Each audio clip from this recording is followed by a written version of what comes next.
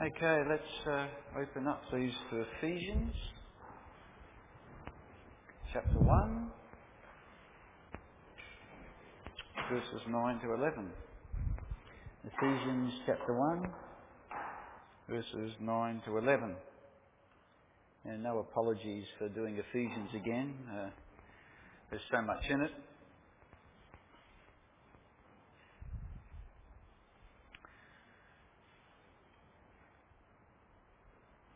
Verses 9 to 11. It says, having made known to us the mystery of his will, according to his good pleasure, which he purposed in himself, that in the dispensation of the fullness of the times he might gather together in one all things in Christ, both which are in heaven and which are on earth in him,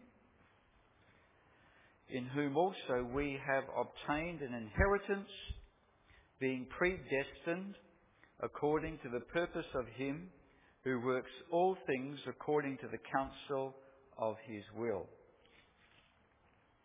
Seems a bit complicated, that verse, in one way, because there's a lot packed into it, but the bit I like to focus on is the bit where it says, according to the, in verse 9, according to the purpose in himself or of him.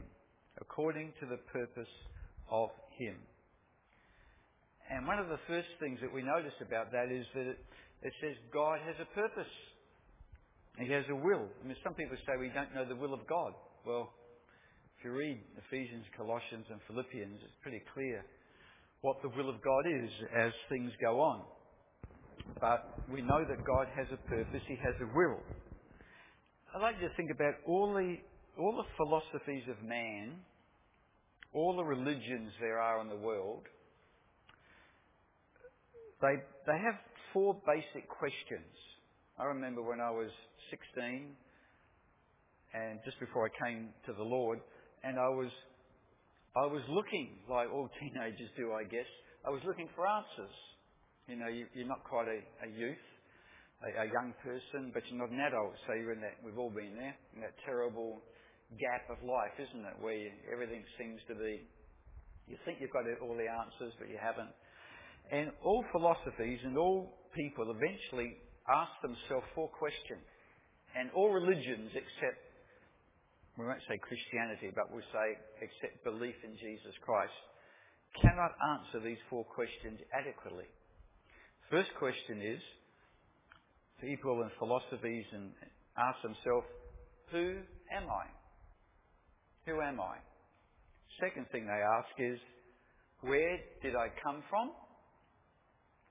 Third thing people ask themselves is, why am I here on earth? And the fourth thing people, philosophies and religions ask is, where am I going after I die?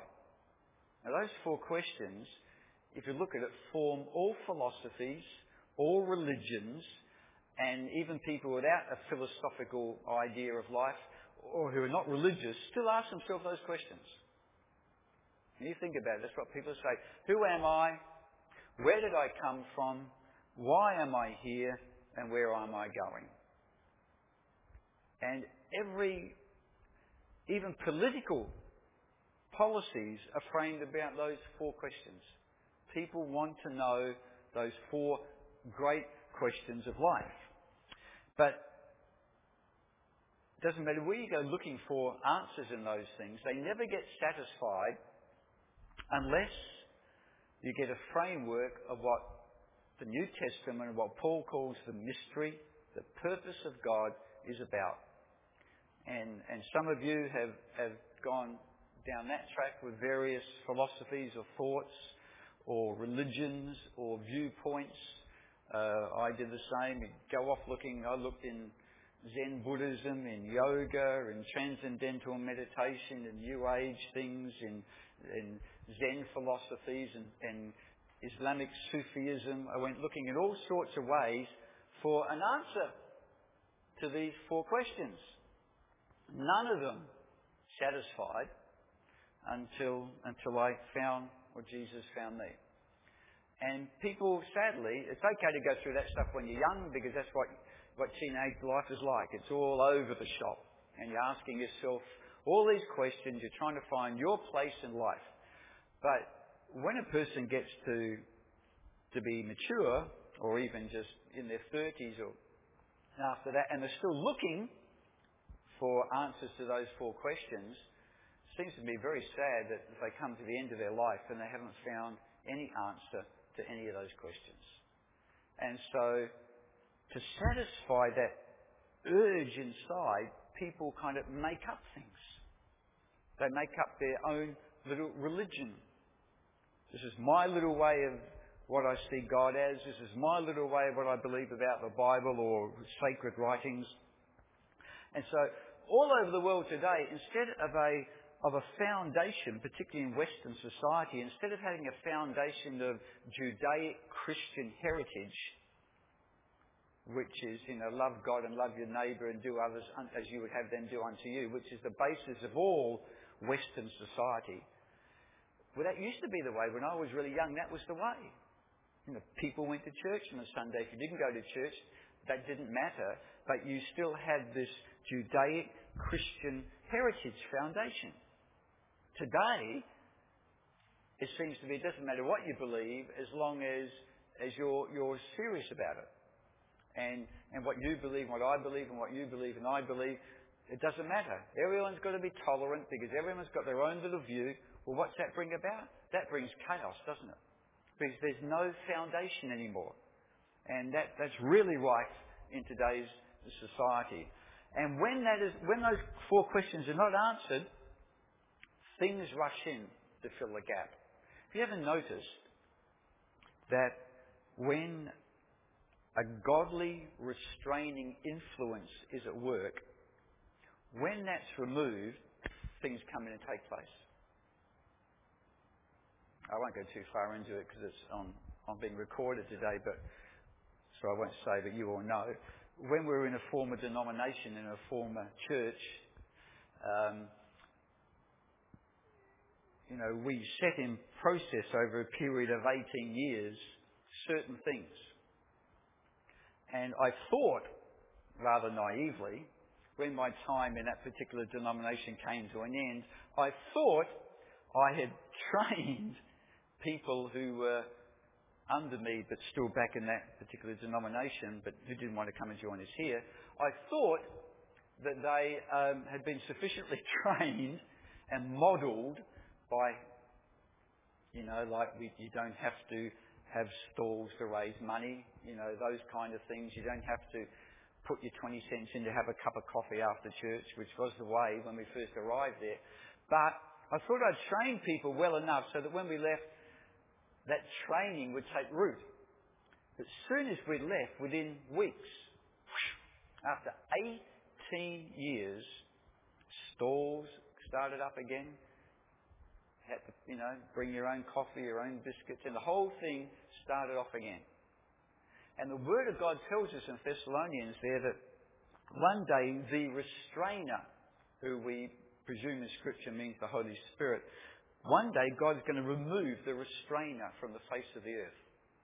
That means He's going to pull back the Holy Spirit, and then people's whole attitudes and their trueness of heart will be revealed. And God does that sometimes in history, where He removes a restraining influence, His hand over people, as it were, to see what they have learned, to gauge where they've come to. And when that and that happens in society, when the Judaic Christian heritage of society is removed and the restraining influence goes back, it doesn't necessarily mean people learn to say, yes, we've got to keep these good standards of life. Something always comes in to fill the gap.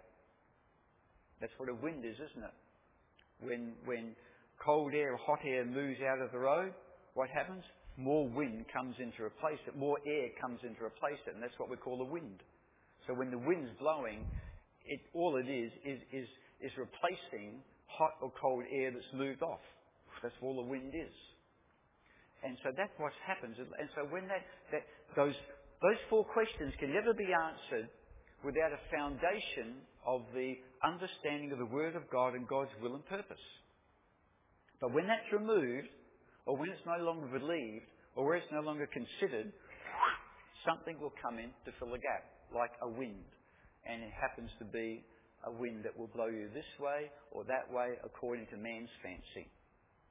And one of the great catch cries that people say today, there's only one truth. Or to say there is no truth except there is no truth. There is only one truth, and that one truth is there is no truth. Everyone can have their own version of the truth. As soon as we go by Helen's version and Colleen's version and Lana's version and Brian's version and Peter's version and John's version, as soon as we go by our own makeup, our own version, things fall apart. God has given us a version, He's given us a foundation, and that's what the Word of God says, that we can know God's purpose, we can know His will. Ephesians 1:9 says, having made known to us the mystery of His will. It once was a mystery. Once God's will and purpose was a mystery. But now it says He has made known that. So we can know what God's will is. In verse 11, it says, according to the purpose of Him who works all things according to the counsel of His will. We know He has a will. So what is His will? You find it in verse 10. It's phrased in different ways in the New Testament, but verse 10 tells us what God's will is. That in the dispensation of the fullness of the times, God, He, might gather together in one all things in Christ, both which are in heaven and which are on earth in Him. When the fullness of times comes, and God has declared that this age will finally come to its conclusion. We don't know the timing of that, but life isn't just going to go on. And we were watching a movie we turned off the other night about supernova or something. And it was about this great fireball of the sun coming to destroy the earth or whatever. And it was just boring and so wrong anyway. We just turned it up. It wasn't going anywhere anyway. But the world's not going to end like that. The world's not going to end by some cosmic accident. God has a purpose. He has a plan. And all the times and all the ages are in His hand. Remember that when we were kids, we used to sing that song, God's got the whole world in His hands? Okay, that's the truth. All the universe, all the cosmos, everything, every age and everything that there ever is, God has a plan for. And in the fullness, meaning the end of the fullness of times, God is going to gather things in heaven and things on earth, and He's going to make them complete and fulfilled in one person, Jesus Christ. That's the basis of His will. And so we know what His will has. And His one purpose, He has just one thing He wants to accomplish. From the beginning to the end of the Bible, we're told initially in like a parable in the Old Testament because it wasn't clear. But when the New Testament time came, Jesus came, died on the cross, it became a bit clearer. By the time Paul was at the end of his life, then all of a sudden there became this revelation of how it all fitted together like a huge jigsaw. And what it was this. In verse 10, that in the dispensation, means the economy, in the economy of the fullness of the times, all ages, all dynasties, everything that man has ever done, in the fullness of time, when God brings things to a completion, what's He going to do?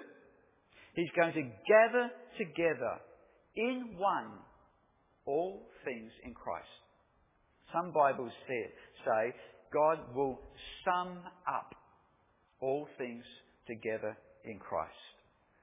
And this is a fascinating phrase because this is the actual will of God. From the beginning of the Bible to the end, He's working, Everything is being together. Man has free will, but God overrides not man's individual free will, but God overrides the corporate will of mankind to do his own thing. So when the first United Nations tried to start, which is the Tower of Babel, when they tried to do their own thing, what did God do? He intervened and he caused confusion. So Babel means confusion. So the Tower of Babel means confusion. And so whenever man tries to override God's purpose, God allows that for a season, but he's always trying to cause it to come back onto track. But eventually he removes his restraining force, and that which is trying to overcome God's will has free rein for a season. And then God causes, often through prayer and the work of the church, something to happen that redirects that. And so people say, why did God allow Hitler to do all the things he did? Well, first of all, God is not going to override man's individual free will, but he will override corporate humanity's will to accomplish his purpose. And we might say, what good came out of the Second World War with Hitler? Well, we don't understand the mystery of it because we're not God, but one of the things that deliberately and very clearly came out of the Second World War was the re-establishment of the modern state of Israel. I mean, historians are amazed that, you can go through the Roman dynasty, the Greek dynasty, Alexander the Great, Napoleon, Hannibal. You can go through all the great dynasties and things on the face of the earth. And all sorts of Roman. The Carthaginian Empire was lost itself. The Roman Empire lost. The Greek Empire lost. All those great empires lost. The Jewish Empire was lost. It lost its land. It lost its capital. It lost its priesthood, its religion. It lost its temple. It lost its sacred things. And every other dynasty on the face of the earth that has ever lost those 5 things that make a community, a people, have never been restored. Except one. Israel. And the Word of God says in Isaiah, it says, in a moment I will bring back my people from the ends of the earth and restore them. At the end of the Second World War, when 6 million plus Jews had been killed, the British Prime Minister at the time, because the British weren't getting any gunpowder from America, Americans had put an embargo on that before they joined the war. Britain had no more gunpowder. It didn't know it was running out of supplies. It was going to be defeated and overrun by the Germans. And the British government went to a Jewish chemist, scientist in England, and said, we want you to develop something because the time is getting very, very serious. We want you to develop something like gunpowder that will save the day. I can't remember all the details, but at the end of it, after about 7 months' work, he discovered a way of making what we would call fake gunpowder, of alternative gunpowder. He made that, and they began to manufacture in England. And that actually was one of the things that saved England from being overrun, because they were now able to supply their own munitions. When the war was finished and the Germans were defeated, the British government went to this Jewish, living in England, Jewish scientists and said, your work has virtually saved the country. What do you want that your grateful country can... Do you want a knighthood? We'll give you a knighthood. Do you want to be paid £5 million? We'll give you £5 million. What do you want? He said, I want one thing. I want you to declare that the land of Israel will now again be restored to the Jewish people. That's all he asked. It was called the Balfour Declaration. And in a moment, overnight, the British government passed it, and Israel, in a moment, just like the prophecy said, was restored to become the homeland of the Jewish people again. That is what came out of the Second World War. As well as there was awful things happening, out of it came this change that the Bible prophesied That Israel must be returned to its land before the Messiah comes back. If Israel had not returned to its land, the Messiah could never come back, because that's what the prophecies of Zechariah and Ezekiel and Jeremiah and Isaiah are about. But God didn't override and stop Hitler. I'm not saying that God allowed 6 million people to die cruelly simply to bring about Israel. But God will override man's corporate will in order to perfect his will. So God says, I will sum up all things in Christ. And the word to sum up and to gather together means to bring back and do what we did this morning. To focus on Christ, who is the head. That's the first thing it means. And the second thing it means is to bring back to a point where no separation exists anymore. So at the end of the age, and now God is working at it, He's bringing all things together to focus on Jesus, the head, and to bring together all humanity, things on earth and things in heaven, to a point where there is no more separation like there was in the beginning. And so God, think about what it was like at the beginning, before sin. There was Adam and Eve. They had a perfect relationship with God before sin. There was this perfect situation. The Word of God says the gathering together is not just to gather together and focus on Jesus. It's also to bring back to a place, to a point where there was once no separation and there is no separation anymore. So God is summing all things up.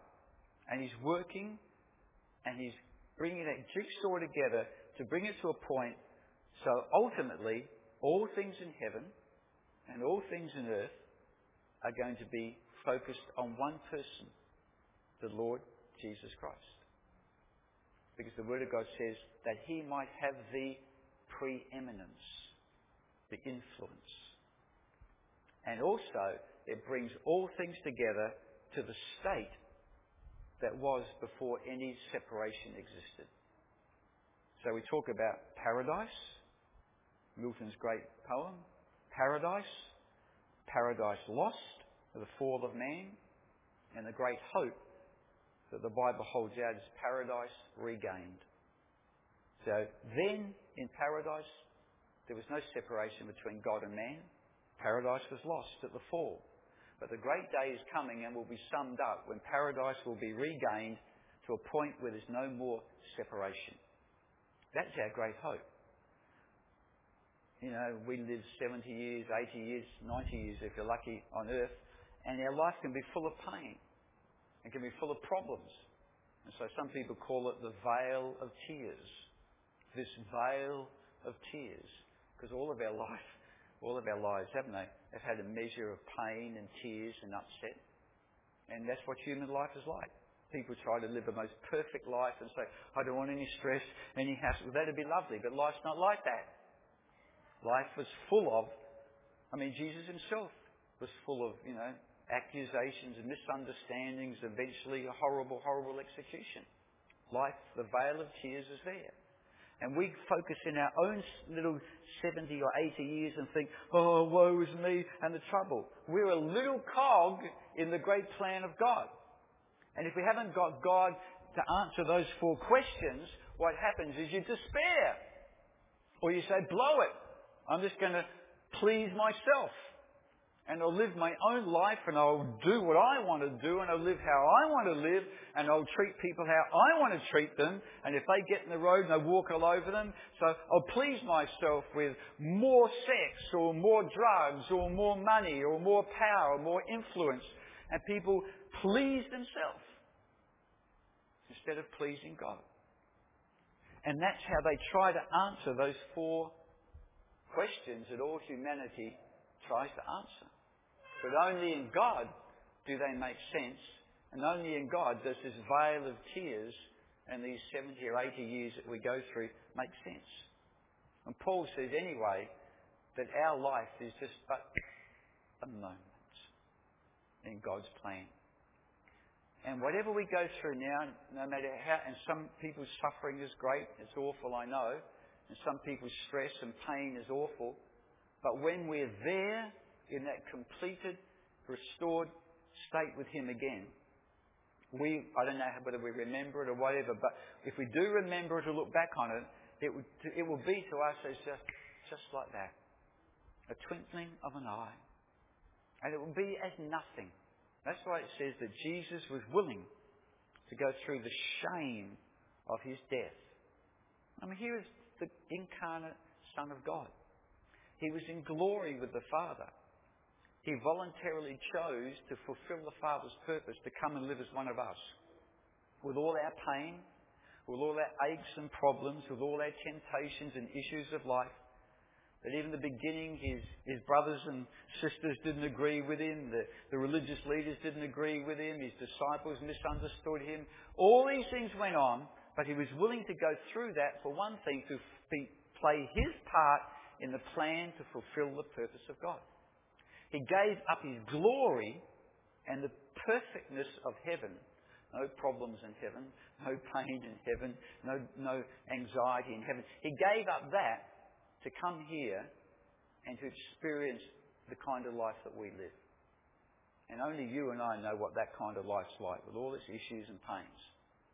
And it's hard, isn't it, for us to understand how God can leave the perfectness of a beautiful place like heaven and come and live here with all its sin and its anxiety.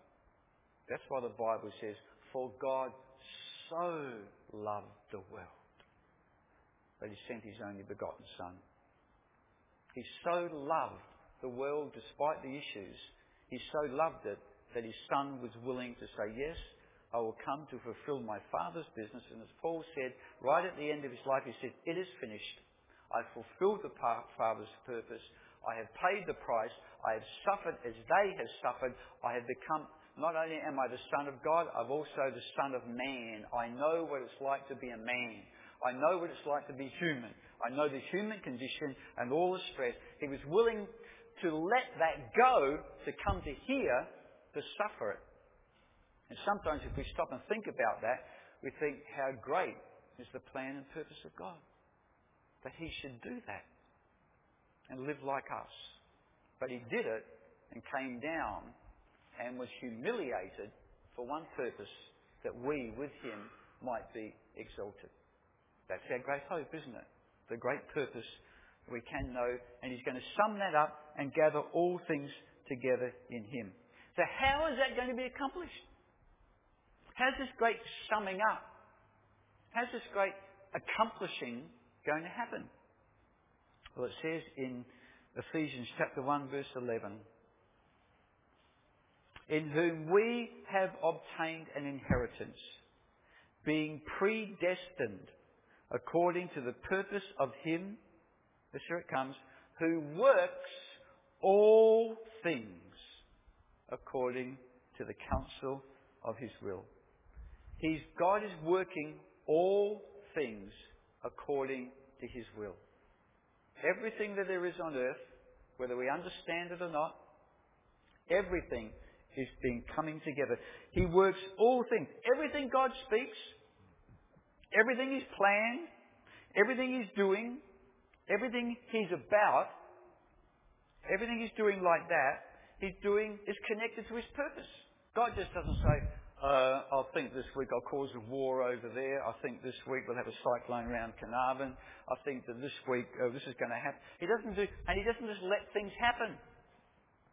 He has a purpose. It even says, if you quickly go over to, you don't have to do it, I can read it to you. In Isaiah chapter 45 verse 18, it says, thus says the Lord who created the heavens, who is God, who formed the earth and made it, who has established the earth, who did not create it in vain, who formed the earth to be inhabited. Even the creation of the earth is not by accident. That's what the Word of God says.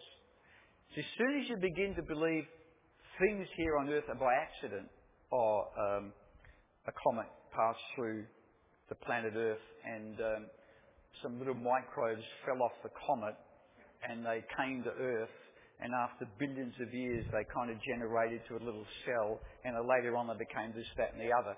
By accident, as soon as you say things are by accident, we deny the Word of God who says God formed it with a plan. And His purpose was that the earth might be inhabited. That's His purpose for the earth.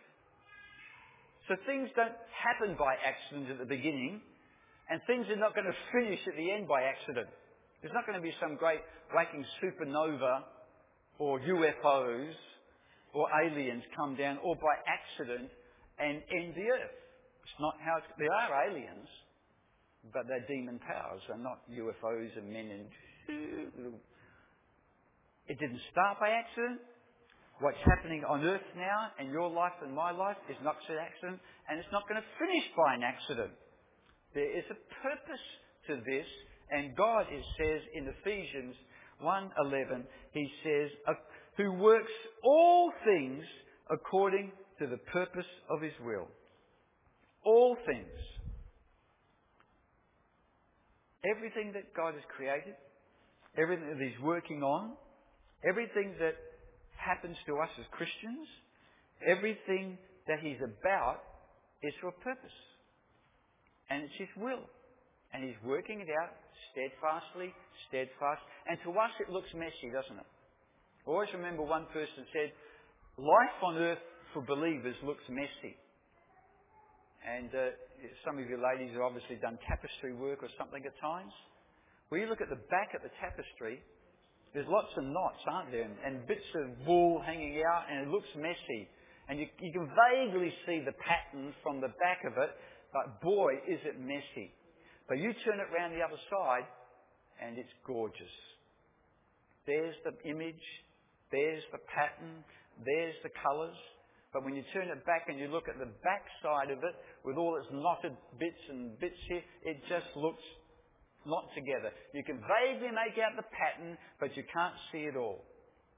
So we're on the back side sometimes, isn't it? We can see the pattern, but we can't yet see the perfect beauty of it. And so what God says is, if we look away unto Jesus, because He is the centerpiece of it all, we will begin to see the other side. We'll begin to see the perfection. How it all comes together, how it all works. And as we do that, the reason God allows us to see that is because that encourages us that God is at work. In Romans 8:28, it says, we know that all things are working together for good. The Bible says we know it. It could have just said all things are working together for good to those who love the Lord. But it doesn't say that. It says we know. So we have to ask ourselves a question. Do you and I know, really know in our hearts and minds, that everything is working together for good? It doesn't mean that God said, there's Dell sitting in here doing a bit of work on her paving. I think I'll just trip her up and cause her. That's not what it means at all. It doesn't mean God deliberately inflicts pain and punishment on us. That's a part of life, isn't it? That's it. Whether it was Dell who was at fault, or whether it was the brick she tripped over was fault, or it doesn't make any difference, because we all suffer something in life that may have been our fault, or may not have been our fault, or may have been nothing to do with anything, but things happen to us. That's life. That's not what it means when God says all things work together. He means all things together. His great view, His overseeing, His great purpose, all things are working together. And the Word of God says, we know that all things are working together for good to those who love God, to those who are the called ones according to His purpose. So I want to encourage us this morning that those four great questions, who am I? Where did I come from? Why am I here? And where on earth am I going? Can only really be answered in understanding God's purpose. It says in Isaiah 45:18 that He created the earth. He formed it to be inhabited. And nothing with God is an accident. He allows certain things of the human condition to happen to us, but He's always right there beside us to get us through. I mean, He could have stopped Jesus from being crucified if He wanted to. And Jesus Himself said, all I have to do is to call on the Father and He will send me 12 legions of angels. I forget what a legion is, but I think it's 12,000 troops or 6,000 Roman soldiers. If God just sent one angel to the Golgotha where the cross was, that would be enough to scare the Romans and everyone off. Just one angel. 12 legions of holy beings straight from the throne room of God. That will cause every demon, every human, every Roman soldier, every Sadducee, every high priest, to bolt like anything. But Jesus said, I choose not to do that. Allow the human condition and the things that I have to go through to happen to me, for this is for a greater purpose. Now, you and I will never suffer like He did in that way.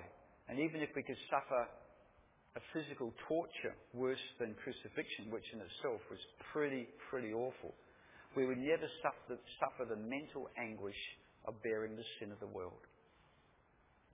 Sometimes I think about life and I think what it's like for just one person like me or you to bear the stress and anxieties of life. And sometimes it can really get you down, can't it? You think, I can't take any more of this.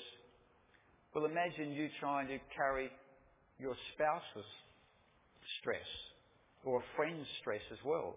That's a double whammy. You think, there's no way. You try to carry 3 or a dozen people's stress and anxiety, your heart will probably fail and you die because it'll be too much. Let alone all the sin of the world that has ever been from the beginning to the end. No human being could ever bear that stress, that amount of burden on the heart, the soul and the spirit. Only Jesus could bear it. And bless Him, He bore it exactly the amount of time the Father wanted Him. So He died precisely at the time that the lambs were being sacrificed in the temple, to show that I am the true Lamb of God. So if God can do things right on target, at the exact moment they need to be done, according to what He did in Jesus, and that nothing's by accident, that there is a plan and a purpose, everything is clicking together like that. Here's dear John, he came to salvation, bless him. Terry witnessed to him and he came to salvation. And a person, as they get on in life, might say, why did I have to wait all these years until I found Jesus? Well, we don't know the mystery of that, but because we know that all things are working to good, there's one thing we can say, that God knew the perfect timing for John to come. Now, John may not understand why he had to go through all those years before he knew Jesus, but now he does. And I don't know why some people are brought up in a Christian household and they just flow in the things of God and they never have trouble and they just move on in God and everything's hunky-dory. But others, a Christian parent, the great anxiety in any Christian parent's heart is, will my kids grow up to know Jesus? And sometimes, for some reason, I know great men and women of God. Reinhard Bonnke in South Africa preaches to 1 million people at a time. People get healed, great things happen, but his children are not saved. How's that possible? You think, I don't understand it. Now, they may come into salvation before they die, they may not. I think 2 of his kids are, but the others aren't. How's that? Why are those mysteries? Why are those things there? Well, we don't know, but the one thing we can know is that all things are working together for good.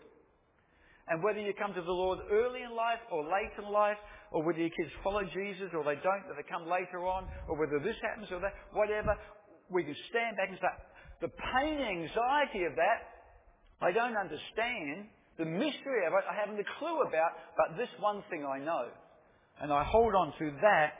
All things are working together for good to those who love God, to those who are the called ones according to His purpose. So God says, I've created things for my purpose, not for mankind's purpose. I haven't created them so that pastor can have a big church. I I haven't created things so that people can do their own thing and enjoy life and mess up the world. I haven't done... All things are working. I've given man free will. Why does God give man free will? To test their heart. If Paul and Lana just said, well, we're going to let little Joseph do whatever he likes in life, you know. He can sit at the meal table and he can make whatever mess he likes. And when he's 5 years old, if he wants to run off in the middle of the meal and have fun, he can throw his food over the table. They're not going to do that, are they? What they're going to do, like all of us, you're going to teach your kids. You sit at the table and you behave and you eat and you train them to use a knife and fork. You train them to have manners. Sometimes it works, sometimes it doesn't. But what we do is we train kids up. And eventually we take our hands off them and say we hope that what we put into them and instilled in them is going to work. That's how God treats us. He trains us to a point where eventually he can say, now you have to learn to stand as no longer my children, but as my mature sons, which means men and women in Scripture. You stand to become mature to be able to do what I've instilled in you. As we said last week, when we're born again, God gives us his divine nature, but the rest of our life is his divine character being formed in us. So don't be surprised, as Peter says in Scripture, when these things happen. Why are you surprised he says that these things should happen to you? There are things in God's life which tries to form and train us, and eventually he says, now I'm taking my restraining power off of you. I'm still here with you. I'm just standing here, but I've taken my restraining power off of you in order that I might see the condition of your heart to see if you've learned what I've been trying to instill in you.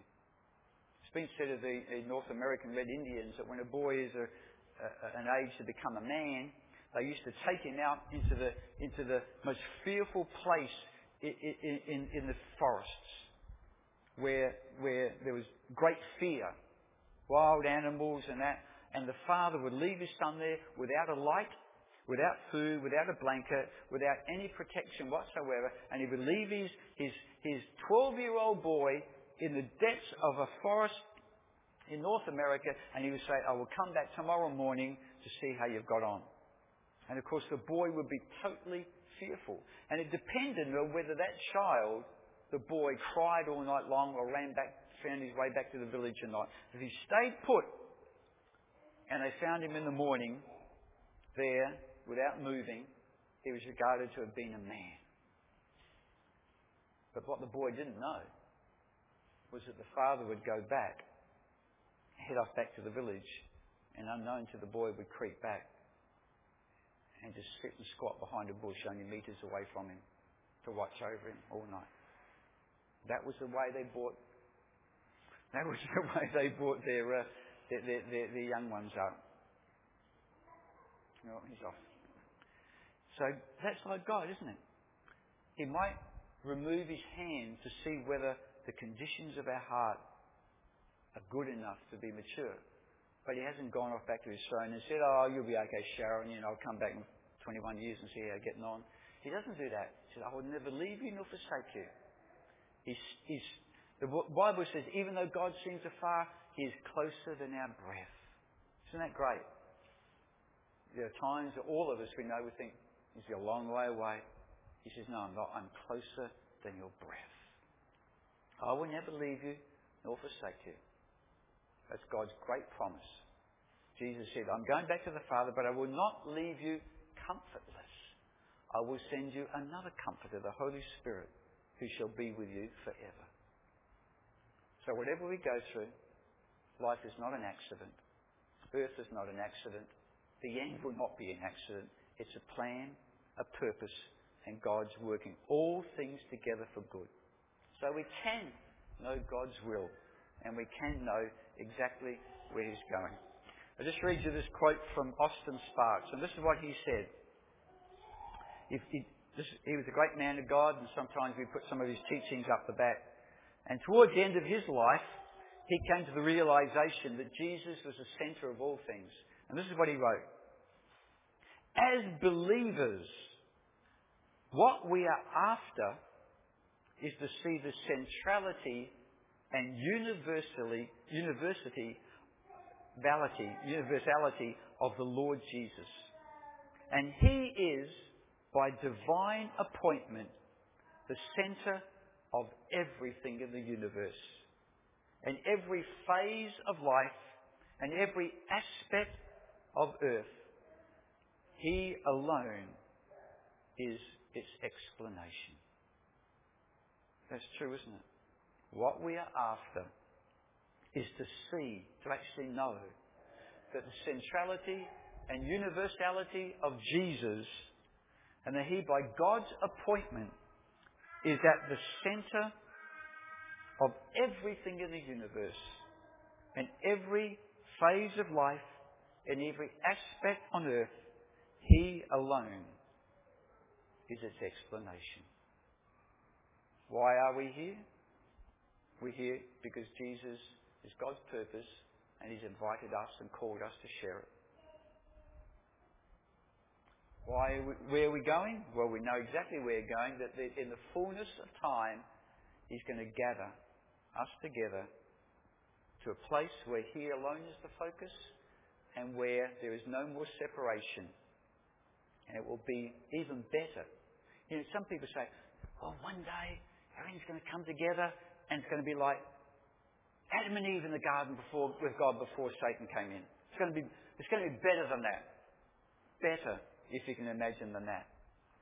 Because the point was, there was a possibility of deception in the garden. When the final thing happens, there is no more possibility of deception. That's what makes it better. I don't understand why God allowed deception in the garden. I don't understand that. But He allowed it. Maybe it was to test mankind's heart. But when the end comes, and where we're going to, there will be no deception. And God has something planned beyond our possible understanding. So yes, there's a veil of tears. And yes, we will break our arm and we'll hurt ourselves, and some people will die of disease, and problems will be in the family. But all things, according to the human condition, are working together for good. To those who love the Lord, that's the condition. If you love the Lord, you'll see it. And those who are the called out ones, according to His purpose. So we have been called out. And also, He calls us to love Him. That's the condition. To love Him with all our heart, with all our soul, with all our mind, and with all our strength. You know, that's the only one commandment out of the 10 we, as new Christians, were called to keep.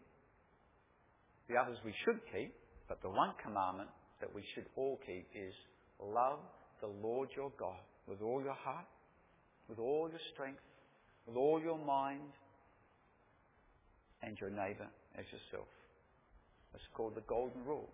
Do unto others as you would have them do unto you. Why? Because first, I love God. Other people can love their neighbour as self and do what they want unto others. It's easy to do that relatively. What's hard is to love the Lord your God. But when we do that, all things will work together for those who love the Lord. Amen? Father, we do pray that if there's anything going on in our own lives, or people that we know around us that are real issues, Lord, that we will do what the Word says. We will know, really, truly know, despite the problems and the pains and the hassles of life, that indeed all things are working together for good. The Word says that these things will happen for one reason, that Jesus Christ will have the preeminence. So let's keep Him preeminent. That means high lifted up. It's Him that's focus. He's what we live for. He's where our strength is. He's where our comfort is. He's where the power is. And if we run the race that is set before us with endurance, it says, we shall finish the race that God has purposed for us. Amen.